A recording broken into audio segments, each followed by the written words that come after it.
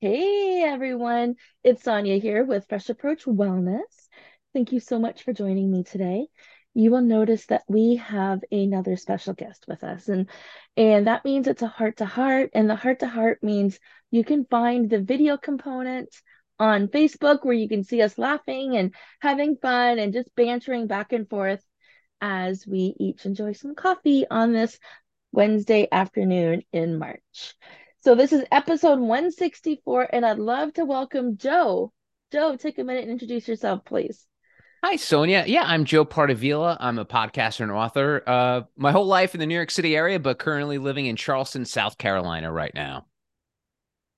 Okay, so what brought you from New York to South Carolina? Let's talk about that. Yeah, absolutely. So I'm an old school. I don't know if you remember. There was this device called the radio. It was in your car, and you would listen to it, and it would play music and news and all that stuff. So I worked for a radio station in New York called 95.5 PLJ, station that's been there for almost 50 years. Although I should say it's been there. It was there. The reason I ended up going from New York to Charleston was that in 2019, the company that owned the conglomerate that owned our radio station was not doing well financially. And so the only way they could do better financially is if they sold their radio stations. So one of them was ours. And they sold it to a Christian broadcasting company called EMF, which sounds like EMF, oh, Education Media Foundation. It's basically a Christian pop music station. So essentially, I was fired by Jesus. I had a great career in radio in New York City, and then one day, Jesus came to town and said, "Bye bye, all you people." And so I took that and transitioned into a career working in Charleston, South Carolina, with a company called Advantage Forbes Books, a hybrid publisher that writes books for entrepreneurs, CEOs, business people. And 3 years ago, they brought podcasting to one of their verticals as a way to build authority for their authors, and that's where I came in and am sitting currently 3 years later. So change. All of this turned about because of change. Yeah. Yeah. So that's a lot of growth that happened between those two periods. What Mm. are some of the biggest takeaways for you? Yeah, I mean, one of the things was when I was at that radio station, I ended up there sort of by happenstance. I was going to college and I knew I wanted to be in media. I was just a kid who just loved pop culture and TV and radio. And so I was going to school and I just had the wherewithal to like apply for internships for radio stations in New York. So I grew up in the New Jersey suburbs, about 15 miles from Midtown Manhattan. And I decided to apply for this radio station internship for one reason only. It was located at 2 Pennsylvania Plaza, which means nothing for anyone outside of New York. But for New Yorkers, know it is basically the building above Penn Station. So as a scared little kid from New Jersey, I was like, oh my God, this big bad New York City. What am I going to do? I don't even know how to take the subway. I'm just a rube in the woods, even though I grew up like in the shadow of it. It was just intimidating to me. But PLJ was one train station stop away from where I lived in New Jersey. So I ended up taking up this internship there and spend the next 24 years of my life there because I was just a scared little kid. Started as a promotion intern, worked my way up through the company to eventually becoming the executive producer and co-host of the morning show there. And it was just an amazing ride. And I just learned so much. I just grew as a human being. But, after you do something for so long, you kind of become set in your ways. And after you've been doing it for so long, you're like, will this ever end? Does it end? For someone like me, I was like, where can I go but here? You know what I mean? It's like I feel like I've topped out and I was still barely in my, 40s. So this opportunity came along where I was like, man, I don't know if I could do the daily grind of being a morning show person anymore. If I do, it'd have to be outside of the New York City area. And there were just fewer opportunities. Without getting into the rigmarole about the landscape of terrestrial radio, there just aren't many opportunities in other markets across the country. It's one of the sad sort of realities of it. But during my time in radio, I just sort of started dabbling in podcasting, hosted a podcast called The Science of Sex, where I kind of learned sort of the differences in the way terrestrial radio and podcasting is different. A lot of the skill sets very similar, but the delivery method and the way you communicate, there's a little more nuance to it. So luckily I had that in my back pocket, along with all the skills that I had in terms of editing and producing and writing, and made this transition into podcasting full time and helping people become podcasters. Because my main goal at my job is to take these folks who've never been behind a microphone to be on a microphone. I've produced and prepared people for podcasting who never even listened to a podcast, and now they're podcasting. So in terms of transition, it's really just evolving from what I was doing on a daily basis to what I do now. So it's really just more of an evolution of who I am. Well, and that being said, there were some couple key points that I want to reiterate and expand on for our audience because, Mm, you are literally the third male guest that we've had on this show.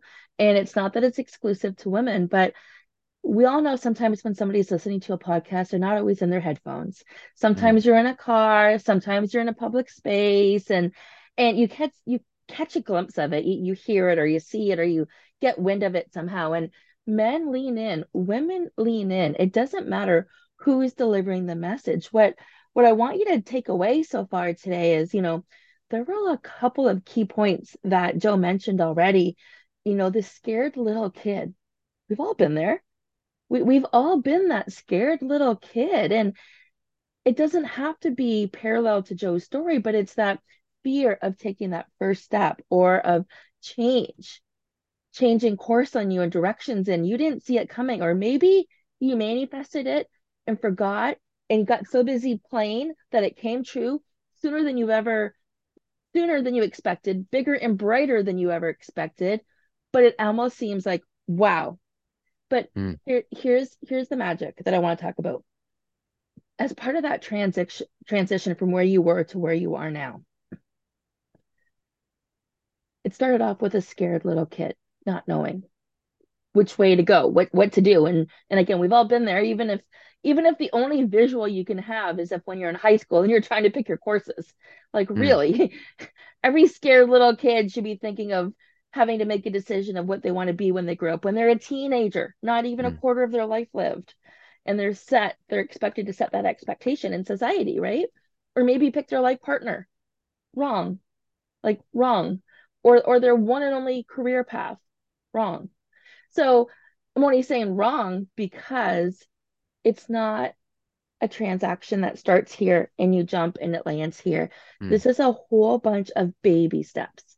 And some of those baby steps are lateral, some of them are vertical, some of them are forwards, some of them are backwards, some of them have their own pattern of their own. So share with us. And before I go there, baby steps done day in and day out with the intention of making an improvement towards that life that you're trying to live. You might not even realize what it is or what you're doing. Mm. But you just keep on taking the action, and suddenly one day something changes. Yeah. So tell us about some of the baby steps, if you can remember in any area of Yeah. your life where you had to start as being that scared little kid and how you transitioned from there. Yeah. It reminds me of when I first started working with the morning show. My first job they brought me in to do was, so we had these really, at the time, high-tech radio studios. They're not anymore. But they all had like a series of buttons that needed to be pushed before the show started. And for some reason, I just maybe was too scared or was overthinking things.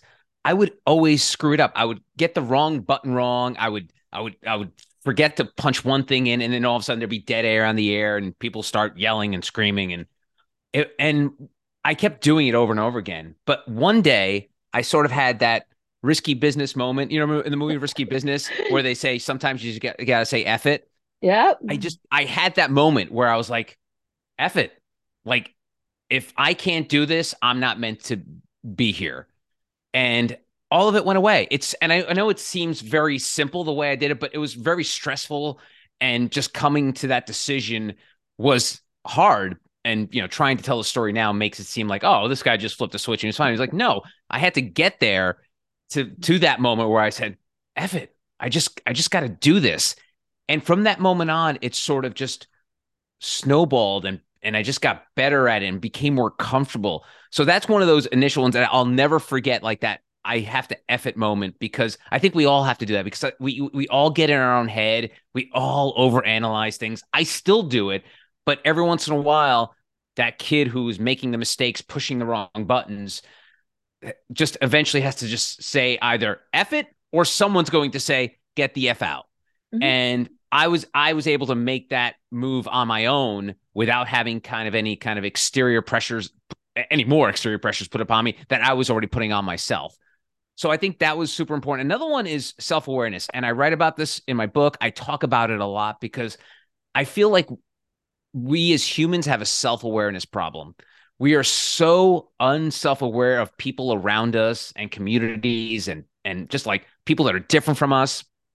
And one of the ways I started to become more self-aware was I was the morning show I was working on, we were on from 6 to 10 in the morning, Eastern Standard Time. So I would have to wake up around 3 o'clock every day, prepare for the show, drive into work because there was no public transportation at the time I was going to the office, driving to work. I would park my car, walk across the street into the building, and go do my job. Now, as I mentioned earlier, my office is in Midtown Manhattan. It's 2 Pennsylvania Plaza. It's above Madison Square Garden, one of the most famous arenas on the planet. It's 2 blocks away from the Empire State Building. And one day I was walking to work as I was doing every single day for decades. And I just stopped in the middle of the street. And this was like 4 o'clock in the morning. And I looked up at the building all lit up, and I could see in the distance the Empire State Building. I was like, this is so cool. Like, why didn't I ever just stop and look and appreciate this? Because again, we get so far in our own heads. We just want to get to work, get the job done, and go home. And that was sort of my, speaking of evolution, my evolution into just becoming more self aware of like, man, appreciate those little things, those moments, the stuff in your life that we all take for granted.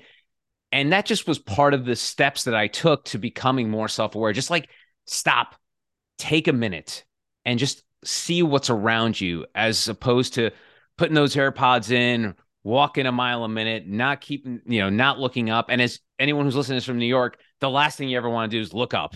Like everyone's always looking down in New York. So if you are in an area where you sometimes forget to look up, just do that as a joke, or just shits and giggles. Just one day, just be like wherever you are that you normally are for every day of your life, just stop what you're doing and just look up and look around your surroundings and become more self-aware and sort of bask in sort of the joy and all the good things that you have in life. I couldn't agree more. And those mindful moments, I like how you called them like appreciation and awareness. And so I'm doing some cross training right now for some running events that I'm doing, which means I'm on the spin bike a little bit more Mm, because I too am in Eastern Standard Time, but in Canada, it is still kind of cold. mm. So, and the older I get, the less I care for winter, honestly. Yeah. So anyway, I'm cross training with the spin bike, and the lady I'm following, her name's Spin Junkie. Like that's what she goes by on YouTube. She has an amazing quote that completely corresponds to what you're saying. And don't look down, you're not going that way, Hmm. I right? love that. And it's not just in New York, it's more often than not when you're walking around, people are looking down. Hmm. They don't look out, they don't look up, they don't stop and admire. They are literally looking down. And I notice this when I'm out running in the mornings. I notice this when I'm taking the dogs for a walk. You're lucky because those times of the day and the people that you're connecting with are normally like-minded. So the majority of them will say hello Hmm. and greet you, and it's a beautiful way to start your day.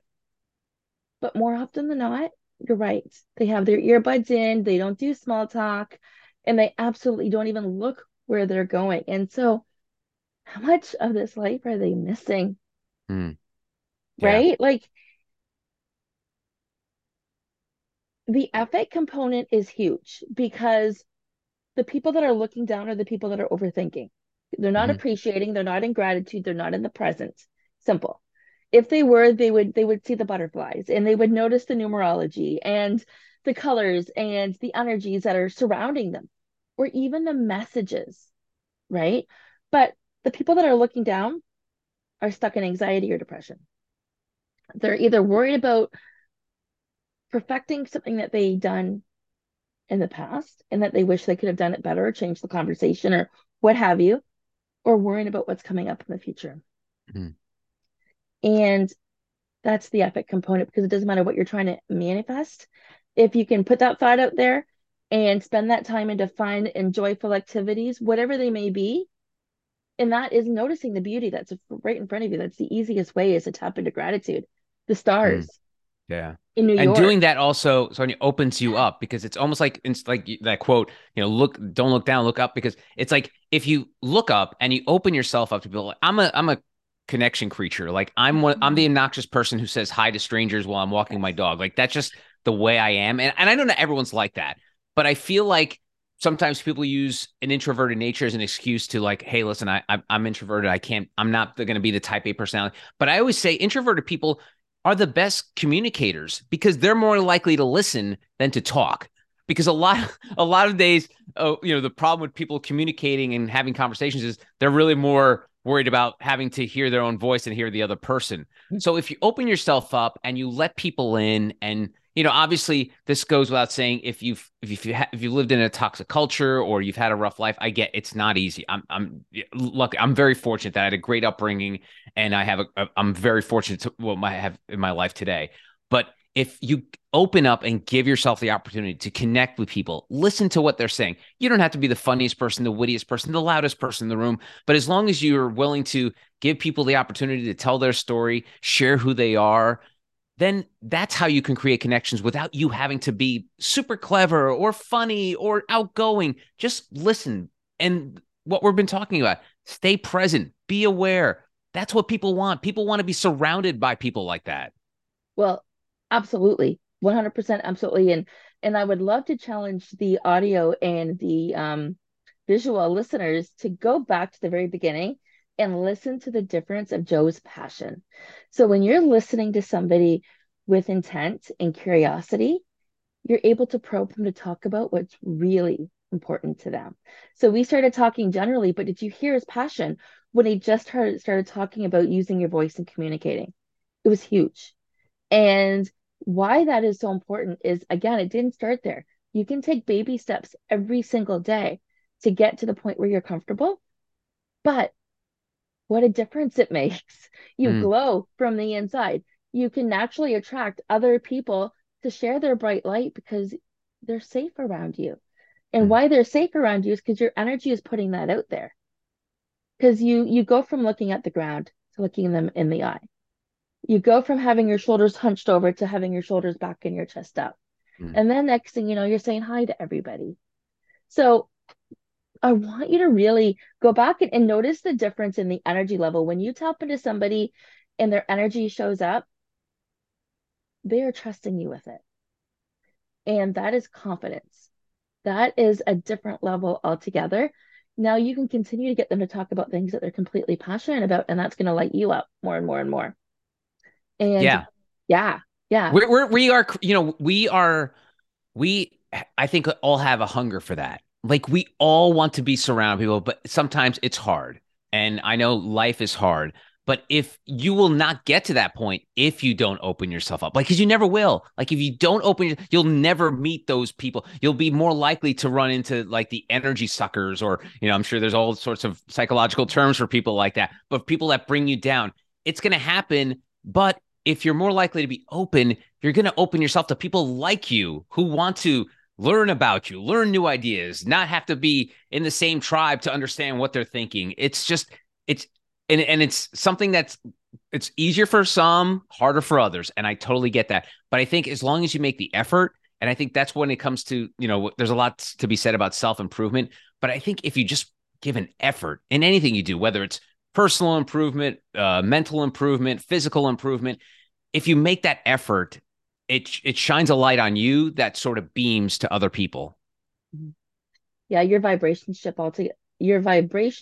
shift altogether Mm, when you start doing that because you go from being afraid, you go from having the idea.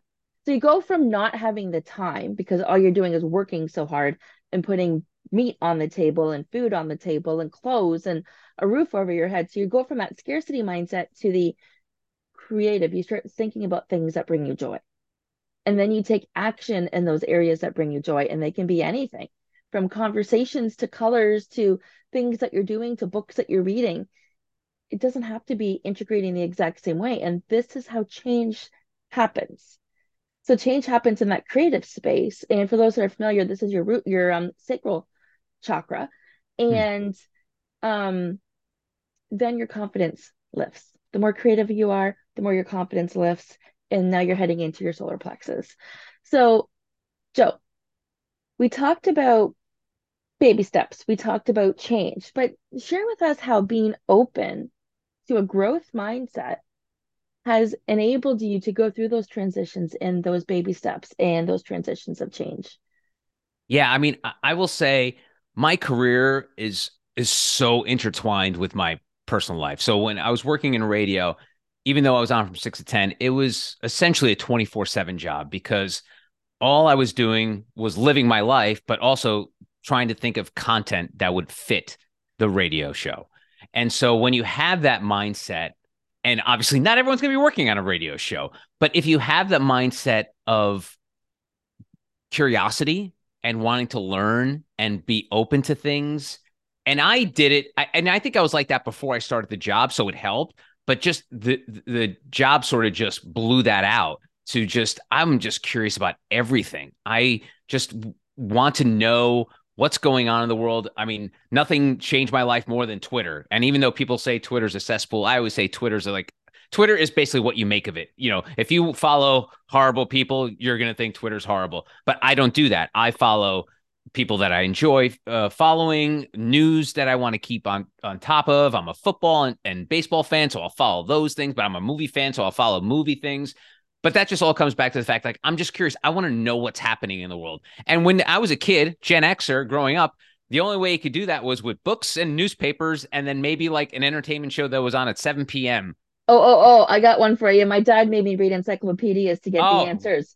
Did you remember these encyclopedias? absolutely. You know, Yeah. because it wasn't Google the answer, it was look it up in the encyclopedia all the time. Like I Yeah. can't even tell you if he knew the answer or if that was just his default safety Yeah. response. Yeah. Yeah. No, me and my brother were the nerds, the little kid that you would see in a movie reading the newspaper. Like that was me and my brother as like 10 years old because we wanted to see what the Mets did the night before, you know, a recap of the Jets games. So I just always had that. And I think having that sort of curiosity streak about me sort of fueled my career and sort of fueled what I do today because, and I know you've probably discussed this a lot on your show is imposter syndrome. So when I went from working in radio where I was interviewing singers, actors, entertainers, people in the news, to then now where I work today, where I'm interviewing CEOs, entrepreneurs, and business people, I had this imposter syndrome come over and be like, what the hell am I going to say to someone who started a SaaS company? What's a SaaS company? You know, software as a service, As a by the way. service. Yes, I know. Yeah. But just in case anyone know, because I didn't know what it was. And so And I it's was, actually been around a lot longer than SaaS, just so you yeah, know. oh, It's I'm sure of it. my first corporate job selling software and hardware and Microsoft licenses when I was in my 20s, literally when it came out, was Yeah. SaaS at the time, right? But it wasn't labeled SaaS. So Right. here's how change is different. But if Yeah. I were to write SaaS 30 years on my resume, they'd think I'm full of shit. I was doing That's it funny. before SaaS was cool, but Yeah. Yeah. yeah. No, people love their acronyms now. So yeah, Oh, absolutely. So I was going through that, you know, so-called imposter syndrome. Like, what am I going to say to these people? I don't know. I don't have an MBA. I didn't go to business school. I wasn't one of these people that read the Wall Street Journal. Like, I had a working knowledge of business. You know, I knew about Bill Gates and I knew about Steve Jobs, but I didn't know about everyone else.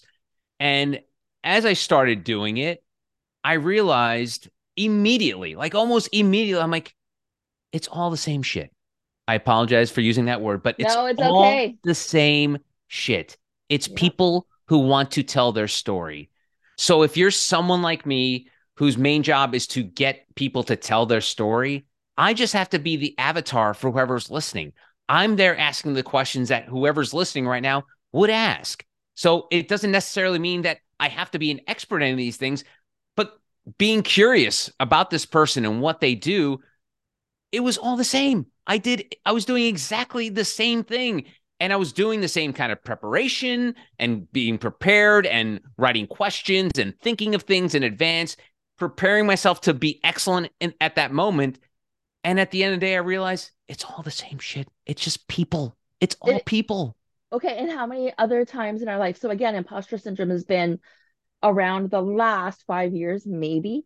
And for those that are catching this sometime, this Yeah. episode is being recorded March 22nd, 2023.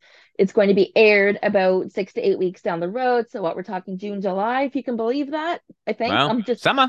throwing it out there. Summer. Okay, Yeah. it's talking to a Leo baby here. I can hardly wait. I am the older I get, and I'll be 50 in July. So the older I get, more painful emotionally, physically, and draining that winter is. Mm, That I'm starting to appreciate why people go away. I just miss the sun so much. But anyways, that's a sidebar, complete yeah. sidebar. What I'm getting at here is syndrome has been around a lot longer than 5 years. Mm, Again, you had mentioned this, and this is the way, this is the results, guys, of me being intuitive with these interviews. Joe had no idea what we were talking about. I had no idea what we were talking about. It started off as the introduction, led to me being curious and asking a few questions. And now we're about to talk about imposter syndrome from a holistic perspective. mm. And I want you to go back, pretend you were born in the 70s. So I'm born in 73. Joe, when 74. 74. Okay. So think of our our tools at the time. And that was TV, probably started off in black and white and then Mm, color. Okay. We watch what our parents watch or cartoons. There wasn't a lot much more than that. Those were the mm-mm. two extremes. And Yep. maybe what our grandparents watched if we were homesick and we had to watch Wheel of Fortune. Mhm. Okay. Or You Love should Boat. also mention that TV only had four channels. Right. And rabbit ears. Yeah, yeah, yeah. Okay. So you got the TV, and then alternative to that, you actually had magazines. Mm, Teen magazine, Vogue magazines, the handsome or gorgeous TV stars in the teenage magazines that we got to see. But that was where imposter syndrome started because this was the only information that we were able to see. This was the only information we were able to hear, like through the music and through the lyrics, Tiffany, things like that. Tiffany, like I can't believe Tiffany, but that's a sidebar song. right. Actually, I'm going to go there for 2 seconds because I know we're in a culture where everybody's going to get this, where we're families are intermingled, Hmm. right? So the song Tiffany, I think we're alone now. Alone now. Hmm. There doesn't seem to be anyone You wanna around. around. Yep. So I sang this to my husband the other day. I'm like, can you believe this? I feel like this is our theme song. Let's go. We got 5 minutes. Like we got a 31-year-old and a 21-year-old, and we never have Wow. time alone. Like just living in the house. We have five between us. Um, but the point is, our influences were these people, radio, music, the same people that we are buying in billboard or in tabloids, magazines. And this is where imposter syndrome started for most of us because this is the standards. We need to look like Cameron Diaz at that age, or Tiffany Amber, or the whole cast of 90210, Mm, or there was no in between because there were fewer choices, hmm. right? So if we didn't match that perfection, and then we've got some super amazing people like Christy Brinkley, for instance, who does not look her age whatsoever, right? So now she's setting that incredible heart bar high for imposter syndrome for a lot of people too. And imposter syndrome boils down to feeling like you're not good enough. Hmm. And this isn't on you for the most part. This is on society for the most part Hmm. by trying to raise us in a culture, in an environment where we're all the same. Hmm. So I will how say to addendum to that, I spoke to Tony Robbins once about this, and he thinks imposter syndrome's bullshit. He thinks imposter syndrome is basically another word for fear. It's Mhm. and it really, I mean, it. I think there is a case to be said about imposter syndrome, but in essence, really, it's all about fear. It's That's all all it just is. about being scared. Yeah. Yeah. Because we're not taught, we're not because we're not taught, because we're not the path isn't paved for us, because we have to have the courage to be curious, to take those baby steps every day if we want change. It's so uncomfortable. Hmm. And that's the fear, Yeah. right? It's not what anybody else has done before for the majority of us. in so many different ways, whether it's stepping out as an entrepreneur, whether it's following your bliss as in a job, whether it's going from entrepreneurism to a job. You're getting judged from these different areas, whether you're being married to divorce. There's which with judgment comes higher level of imposter syndrome. Hmm. Because you take it personally. Yeah, You're absolutely. And human. also we fall into the comparison trap. Like, Yes. why does that person have this and I don't? Or why does that person seem happy but I'm not? We have the same job. We have the same life. Why is he happier than me? And that comparison trap is a dangerous game. And like you mentioned, media has a lot to do with it because all of a sudden we have something to compare to. In olden times, it was like you compared yourself to the six other people in your town. Yep. Now you compare yourself to the 6 billion people on the planet. Yeah. And you know, the smaller the town, the more bigger you wanted to get out of it Mm, because it was quick and easy to compare yourself to those six people and you wanted more, yeah. right? But that was all unknown. So we talked about some amazing things today. We talked about being open, we talked about self-awareness, we talked about appreciation, we talked about effort, Mhm. we talked about, you know, taking baby steps and getting started. And then how your career intertwined with your personal life. And I think this is a very, very, very big one because I believe it happens to more people than what we realize. Mm. And then at the end of the day, imposter syndrome. Before I summarize everything and go over the couple last questions I have for you, would you like to add anything? Uh, I will say, well, first, thank you for giving me the opportunity to talk about this because usually I'm on the other side asking questions. So I always appreciate when someone has me on their podcast because I know the stresses and all the stuff that comes along with it. So thank you for that. But yeah, I mean, I will say, Sonia, is we all have to strive to be better. And when people say like no one changes, I'm like, yeah, it's possible that's true that nobody really changes, but I think we can become better. So if you have trouble with your diet or you have trouble with your relationships, think of it of like just trying to improve and tying it into baby steps is, this improvement doesn't have to happen overnight.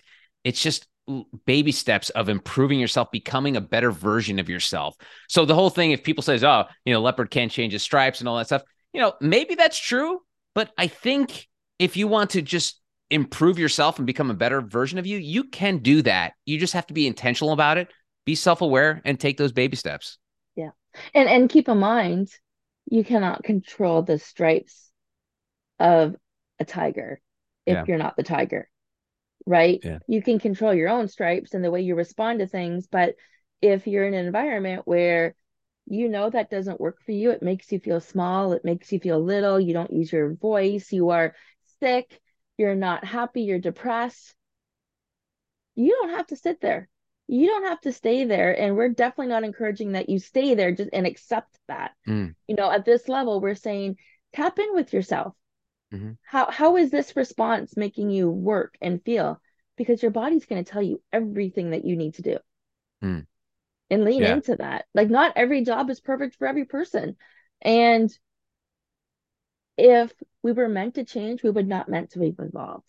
So I Mm. sure hope you're not the same person as your 18-year-old self, right? God, no. Yeah. Yeah. I mean, I think of all of the things I've done, all of the lessons I've learned. And I was speaking to our 31-year-old today, and we had this conversation about how I totally believe synchronicity. It's all landed and worked out the way I wanted to. But do you really think when I was going through either one of my divorces with three young children with me that I thought it would have been for a reason at that time? Mm. No, it's survival at that time. Yeah. It's this isn't working for one reason or another, and the story doesn't matter right now. But when you're going through it, it's hard. You're taking those baby steps and you don't even realize what you're doing until you make it through the other side and you realize how beautiful of an experience it was because of what it taught you. And Yeah. when you can be thankful for every lesson, that changes your belief in yourself, that minimizes imposter syndrome because it increases confidence, and then it makes it easier to continue with those baby steps. Yeah. I love that. And also, one of the misnomers that we hear a lot about today is the phrase survive and thrive. No, you can't do those. You have to survive then thrive. Because Yes. it's really hard to, if you're floating in the middle of the ocean, you're just looking to survive. And then once you get to the beach, then you can be your best self. So I think people sometimes put that together, like, yeah, survive and thrive. Like, no, get No. through it and then do the work to make yourself better. Yeah, and getting through it is not an overnight success. No. It can take 9 months, it can take 9 years. It's not up to you. Because Mm-mm. one thought that crosses your path that is not in alignment is going to bring you back a couple of steps. And that takes work when you are surviving, right? And so many of us are surviving right now. We've had changes, we've had evolutions, we've had highs, we've had lows. And as a community, many of us are still trying to find our footing. Mm-hmm. There's very few people that life hasn't been interrupted in the last couple of years, Of course. Yeah. right? Mm-hmm. I can tell you, my husband, his work stayed, everything stayed the same for him. Nothing's changed. Hmm. For me, I lost my personal training studio. I went from 23 fitness classes a week and an income of $5,000 a month plus to nothing overnight to giving back refunds Hmm. to emotionally not seeing the same people I had seen 3 to 4 hours a week over the course of 5 years to never again Yeah. because they're going through their own thing, right? To later on that year, writing all of these books that I wrote and doing my podcast shows and doing life coaching was great because people were in that space. But now that the world's been shaken up from the after COVID, a lot of that shifted again. And now they're not spending, they're not investing. They are going to crash and burn because their root chakra, their security, and their stability is so messed up. Mm-hmm. They don't trust what's in front of them. So they've stopped with the gratitude. Instead of pivoting once again, because they're capable, they're exhausted, Mm-hmm. right? We're all exhausted, but you can't do this alone right now because some people are further along. So Tony has barely had any impact.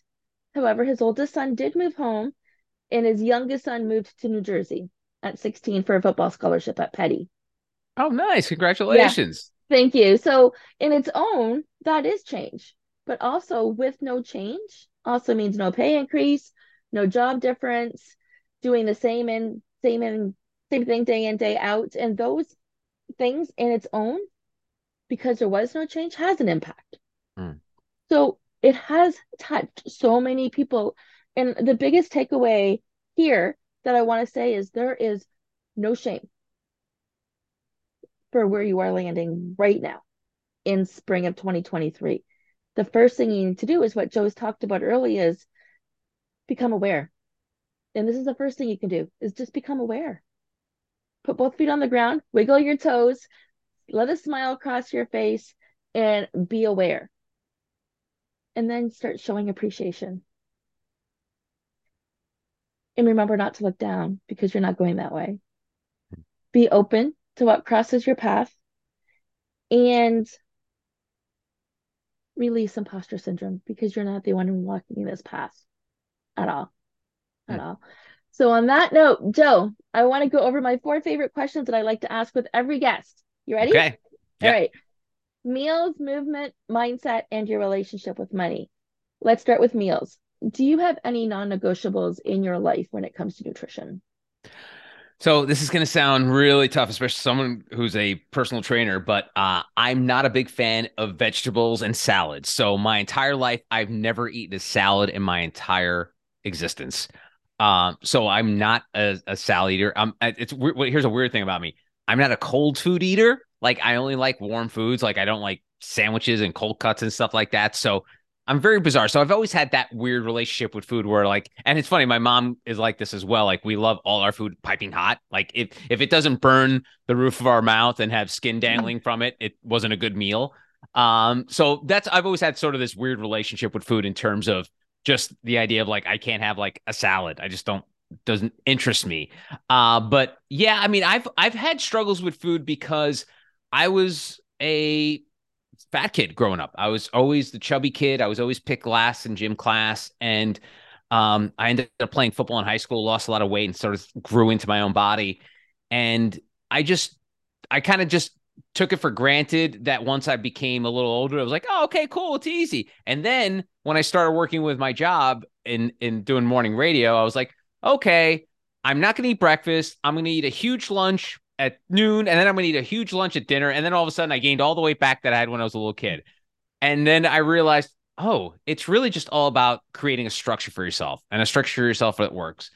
And I had one of those, self-awareness moments of like, oh shoot, I have to do this. There's no one else that's going to show me the way. So I structure my way where, okay, and the first thing in the morning, I'll have a protein shake. And then after the show, I'll have a light lunch. And then later on, I'll have dinner. And so I think structure is a big part when it comes to food with me.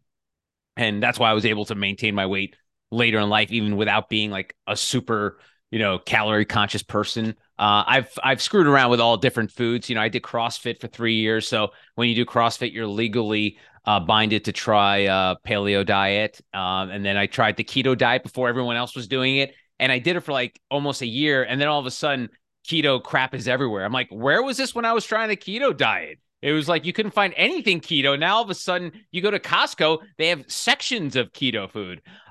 So yeah, so when it comes to food, I think a lot of it is structure and just knowing when you can splurge and have fun and enjoy yourself, but then knowing at the end of the day you have a price to pay if you decide to go on a binge for 3 or 4 days or so yeah, structure's always been very important to me when it comes to my eating. I like that. Structure or a price to pay. Yeah.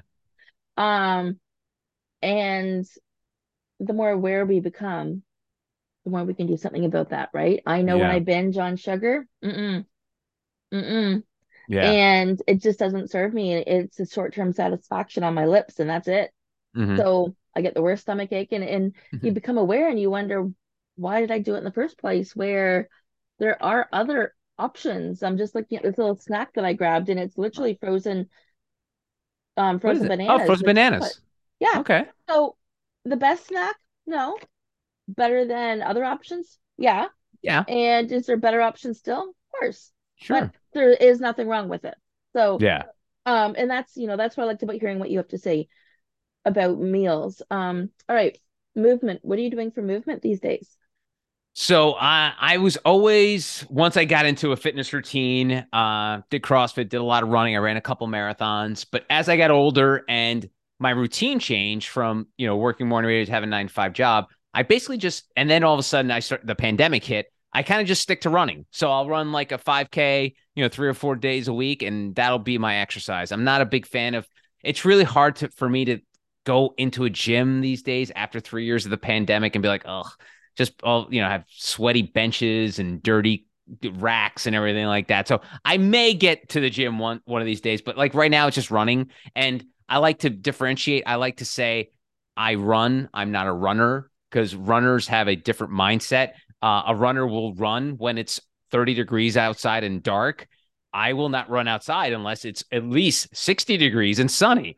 So yeah, so I have that differentiator to make note. So I don't want you to think, hey, there's Joe, this is a runner. I'm like, nope, not a runner. Even though I ran 2 marathons, not a runner. I'm just someone who runs. Okay, so to put things into context, I am looking at the temperature here. And Joe, you like to run at 60 degrees? Well, it's 44 degrees Fahrenheit according to my. No good. So, and to speak Canadian on that, it's 7 degrees Celsius right now, and that's nowhere near warm enough for Joe. Last Mm-mm. week I was running at -6 Celsius, folks. Nope. No, thank you. So just to put things into perspective here, Joe's a Yeah. wimp. Yeah. Oh, absolutely. And it's funny. And when I was training for those marathons, it was like I always say anybody can run a marathon. The hardest part is training for the marathon Yes. and just trying to drag yourself up to do those long, 15, 18-mile runs. It's like, oh God. And then, in the New York City marathons in November and you're running in October and the fall, and it could be a little chilly, and then it gets dark by like 3 o'clock in the afternoon. So it was always a struggle to find time. And if I probably was more passionate about it, I probably would have. My brother's the complete opposite. Like he's a psychopath. Like he's one of these. He's part of the Peloton cult. Does a bike. He runs every day. He just ran the New York City Half Marathon and ran the New York City Marathon this year. So we're a little different in that, but he's a bit more obsessive than I am. It's really hard for me to get like obsessed or addicted to anything. I just don't have the personality for it. Well, that's a good place to be because I can tell you when I was teaching those fitness classes that led to bilateral Achilles tendinopathy. Because on Mm. top of doing that, I was running quite a bit. I spent 4 years in physio. Oh, geez.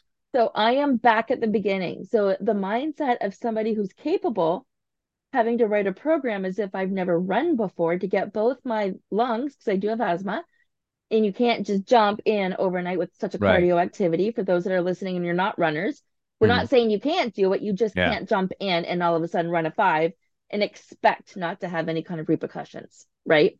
Yeah. And then I also have both of my ankles that I need to nurture carefully as I am running. So I signed up for a 5 and a 10, and in most likelihood, both of those would have been run by the time this gets aired. Oh, So right. All right. it'll be interesting to follow back. So what I'd like to say, Joe, in the meantime, when you do your post about this, you should start hashtagging every time you go for a run, hashtag run with Sonia. And we're going to Okay. build a community. And I know some of my other listeners are doing this as well. And they're getting used to the fact that it doesn't matter if it's a 5K, a 2K, a walk, run with Sonia. And you guys are supporting me on my runs for that training when I don't want to. Because I am have gone from being out of commission to back into commission, it means cross training. It means yoga days. It means Hmm. Pilates days. It means being on the bike to condition the rest of my body, just as important as run days, right? Yeah. Like, so not that I'm at the level of your brother, but I'm a little bit further than you in terms, like, I'm kind of in the middle. Yeah. And I understand everything that you're saying there. Like, when it becomes an addiction, you can't stop. And I No. love that feeling when it comes to running and working out. Oh, I love yeah. the I love the It, energy. I it's love a the great self. feeling, all those like endorphins Oh, and it's a high. serotonins that fill it. It's amazing. But I will say, in terms of movement, if folks who don't want to do any running or anything like that, I would say just get a dog because I bought my wife and I got a dachshund almost 2 years ago, and he's a tiny little thing, wiener dog. And I remember when we got him from the person who sold it to us, I said, so what's his walking habits like? What do I need? He goes, oh, he's good for like a good 10-minute walk a day. I'm like, oh, okay, cool. Bullshit. This guy will go for hour and a half walks with his tiny little legs twice a day. And so I'm getting plenty of activity just walking my dog Nathan around. Even though he has the tiniest little legs, boy, that mother will walk. So yeah, so I, Get I a am still dog. getting some movement. Yes. So I love how you said get a dog, and that is a perfect segue to the mindset piece because dogs, mindset, mental health, pets, petting them. Oh wow. But what other mindset, if you had to give one piece of mindset advice, something that you practice regularly that's been a game changer, that started off as baby steps for you, what would it be? Um, I don't know if this is a mindset, but I think it's almost patience in the moment. And what I mean by that is, I think we're so quick to react to something. And now with social media and the way technology works, we can react to things so quickly. We don't digest, let things sit for a moment. We just react. And one of the things that I try to take heart with is having patience reacting to something. And some people call this like the email method. Like when you want to send a nasty email to someone, just leave it in your drafts for the day and wait till the next to see if you really want to send that email out. So if anyone is thinking about like, how to deal with like having awkward interactions with either family members or people you work with or just people in your life in general, think about what that trigger is and don't react to it right away. Just wait on it and just see how you feel 24 hours later. And I think this goes great for relationships with, if your husband or wife says something or does something that really upsets you, wait a day and see if it really does upset you because maybe it's like the most minute Mm. thing. And then all of a sudden, a day later, like, what was that all about? Like there's some times where at work I'll be like really annoyed about something and I'll want to make a big fuss about it. And then I'll be like, all right, I'll table that till tomorrow. And then the next day I'm like, what was that? I wasn't, it's not even that big a deal. Well, who cares? I have to Um, interject on that because I have something here that you're gonna appreciate. So this is like my a jar, okay? okay. And like I just keep my pencil crayons and colors and pens and that in there. But can you read this sticky note right here? 5 year, 5 minute problem. Is it a 5 year problem or a 5 minute problem? If it's Hmm. a 5 minute problem, it won't be around in 5 years. Hmm. I love that. And then that Yeah. tells me where to put my energy. Yeah. No, it's great. Yeah. Is there a way that you practice being patient versus reactive? I think it goes back to baby steps. I think it's just one of those things where you just have to, and I think this has to do a lot with my self-awareness. I try to be so hyper self-aware that I think the more you become a more self-aware human being, being patient to reacting to something makes things a lot easier. So I think it's just a growth of just being just more self-aware of myself, my surroundings, to not letting things annoy me and giving that time. So I think it's one of those things where like developing that sort of mindset or that skill or hack, whatever you want to use, it just really just takes time and practice. And once you do that, you'll realize, oh man, don't sweat the small stuff. Well, so true, so true. And I'm going to share this because this experience happened this week to me. While I was doing meditation, I was interrupted by my daughter, my youngest, and she interrupted me last week and I said something and she interrupted me again today or this week and she said, "Mom, you are so calm. You don't look like you even care." And I didn't. Mm, It really had nothing to do with me. I was in a completely different space. And for me, meditation after 3 years has put me in this place on autopilot without even thinking of it. I didn't know this was my reaction. So when that's you awesome. practice, right? When you practice whatever it is, don't give up because it's leading somewhere. And you might not see it until all of a sudden it's like, okay, this isn't my problem. Yeah. Yeah. And I can, that's on my to-do list. I'm jealous of you because I've read so many books about meditation. I have meditation apps on my phone. I've already talked about how structure is so important to me. I just have not been able to fit that into my structure. I blame my dog a lot for it because first thing in the morning where people would like to yeah. meditate before they get their day going, I've got this 15-pound being like licking my face saying he needs to go outside. So I have to work on that as a person to find the time to do that because I really, really want to do that. I have like the meditation beanbag chair. Vishen Lakhiani from Mind Valley sent it to me. I'm like, I'm gonna use that one of these days, and I'm like, no, I just can't ever figure it out. But I definitely do. Like I have the Headspace app, I have the Mind Valley app on my phone. I just don't Calm, know when calm. to do It's it. a Calm calm. app. I've tried that too, and I've deleted it just because I just can't get to it. I'm telling you, it's one of the things. Like I said, we all have to try to improve Yes. ourselves, and that's one of the things. One of the areas I definitely want to improve upon. And it's funny because 2 weeks ago, after everybody was on holidays and I was working and I wasn't on holidays, and yet I wasn't able to do my practice, my meditation practice. I flipped. I flipped right Mm, out on the Saturday and I wasn't calm and I lost my shit and nobody listened to me. And I was like, well, first of all, I told you all I was tired. I made yeah, it clear I was wiped right out and I was tired. So that's on you for not picking up on that because I communicated. But then for me to snap should be something else because I don't normally snap. So I didn't have the space to set up. I said, you want to make sure nobody bothers my meditation anymore because you don't know when you start realizing you act a certain way or you don't act a certain way based on the way you keep yourself calm, it's a game mm, changer. It's like yeah, going for daily W's outside.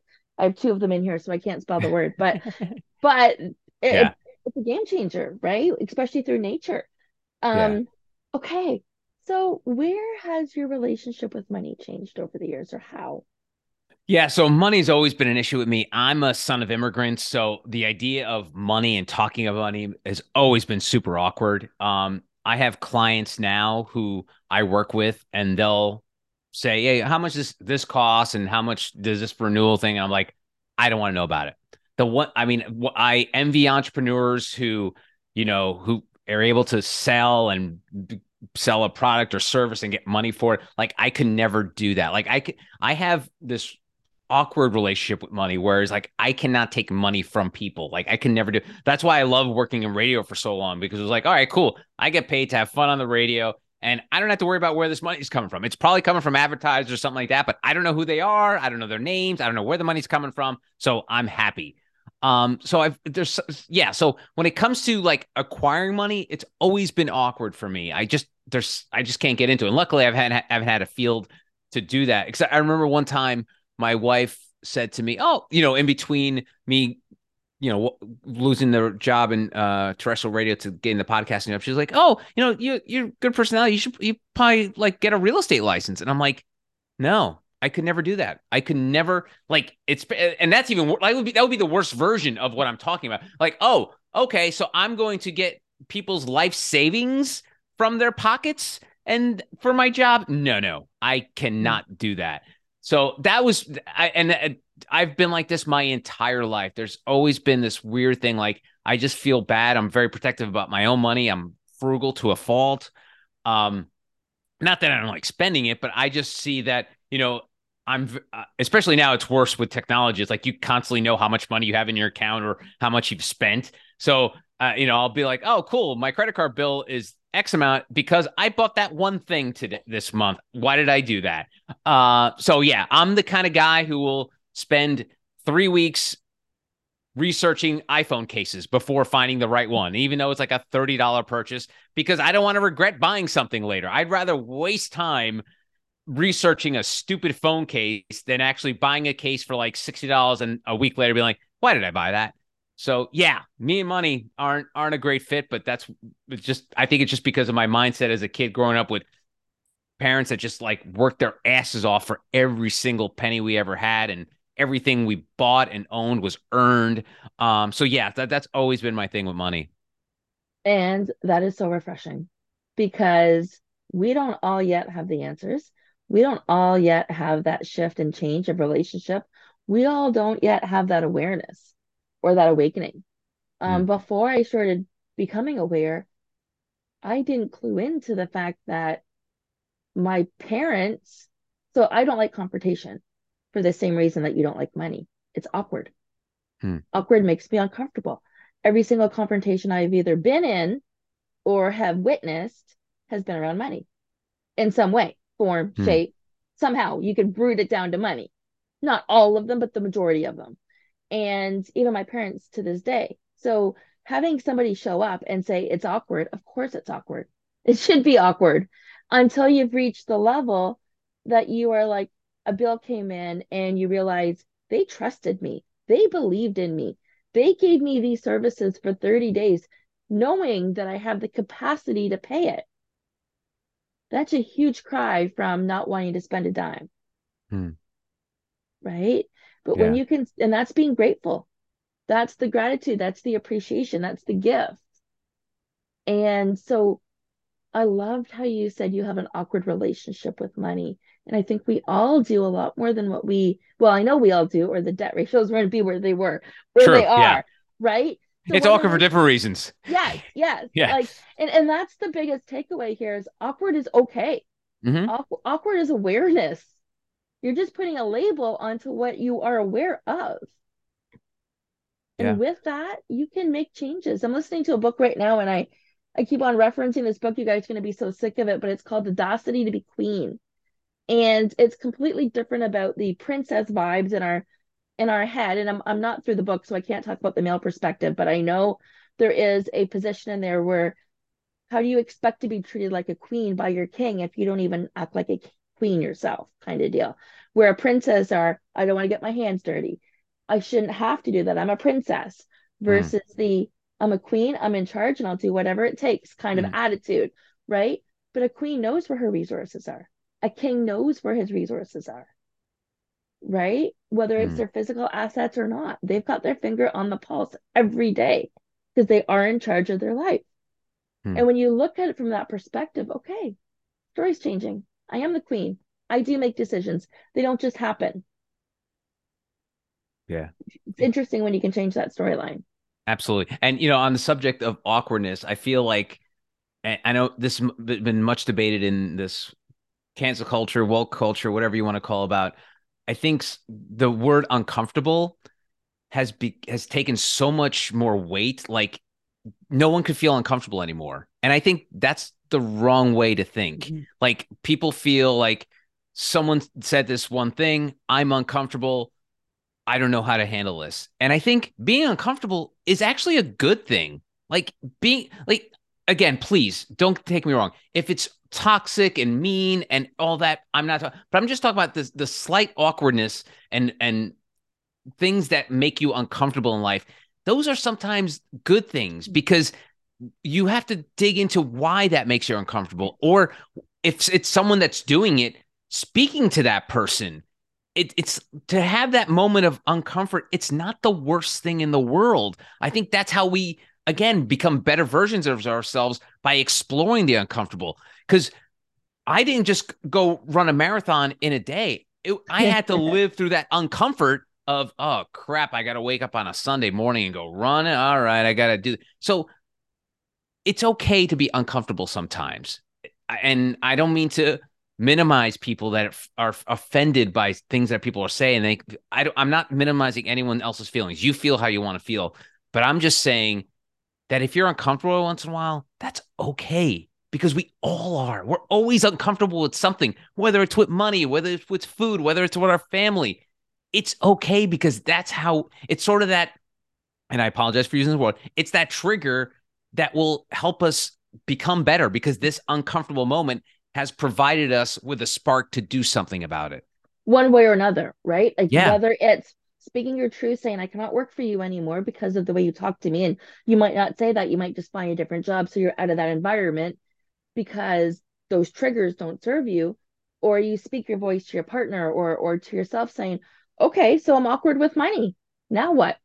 Mm. How can I get unawkward? What would make this easier? What is the first thing I need to do? Right? Yeah. Um, this has been awesome, Joe. Thank you so much for joining us today. Do you have anything to share before we sign off?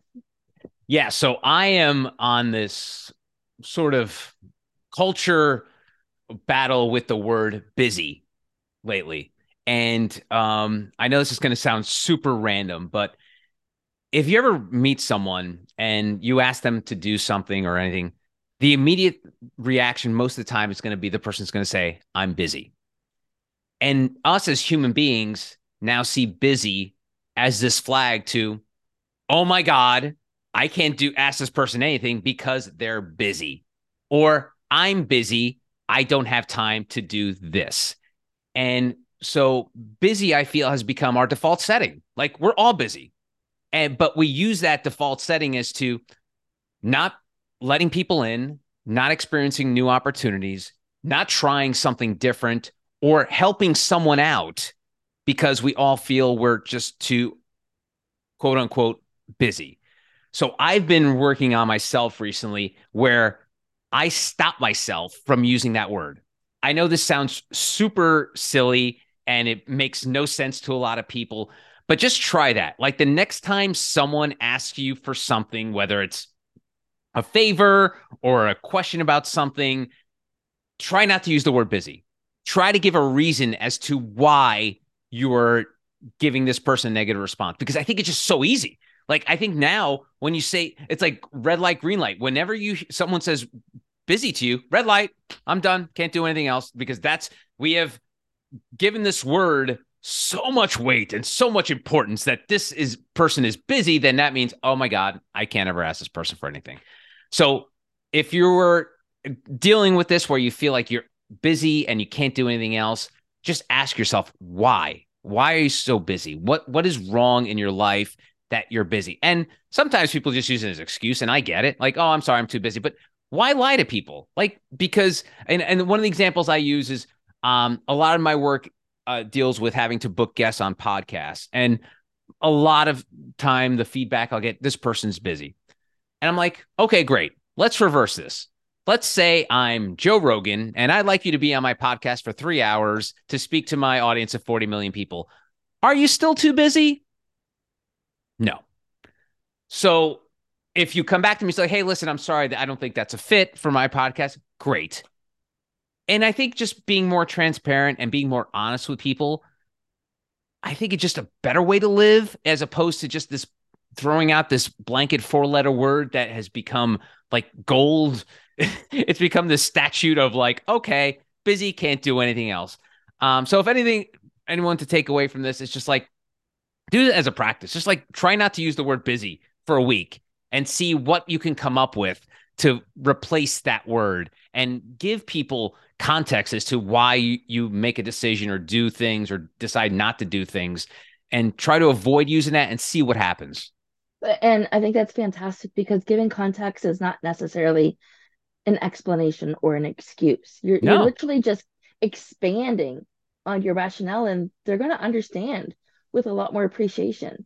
So I've replaced busy as much as I can subconsciously. I did write a chapter in a book about this about 3 years ago now, 2 years ago now, and it said busy but balanced.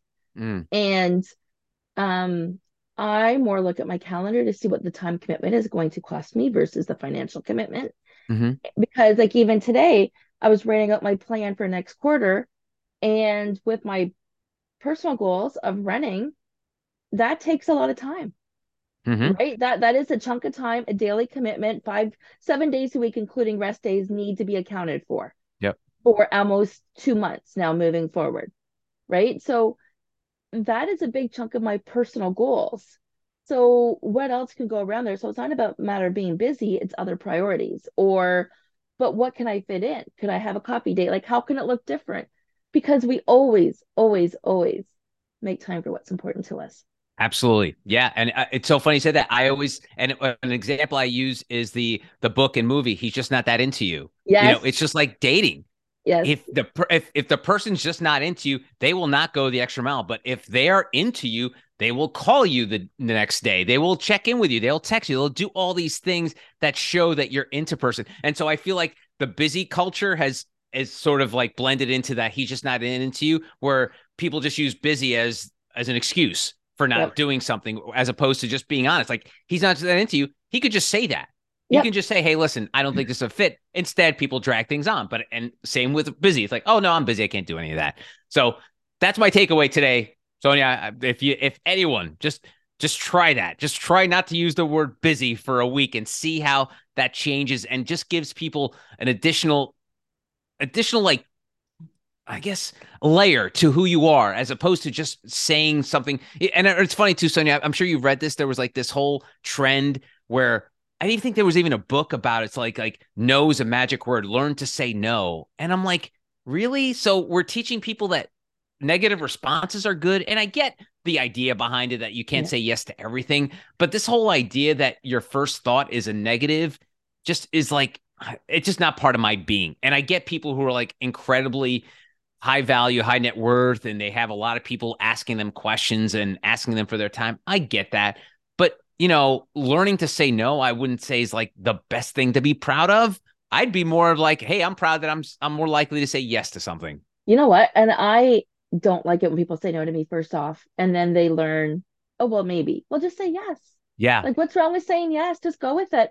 I know my husband and I are on polar opposites of that spectrum. He's the no guy almost Yeah. all the time first. And he's learning to adapt because I'm going to do it anyway. Yeah. Good for you. Yeah. Yeah, I've run into people yeah, like that too, Sonia, that I call them no before yes people. Like yeah, they won't even think about what the question is or what the topic is. No. And then, no, like you said, they'll realize, oh, wait a minute, maybe it's not a no. But it's crazy how we become hardwired into knowing things before, and I'm saying no with the N-O, not K-N-O-W, but knowing things before you even give it some thought. And that yeah. goes back to my busy thing. Like just give it some thought, give it a minute. Talking about patience. Like you don't have to rush into an answer for anything. Just like, hey, let me think about that. That's all.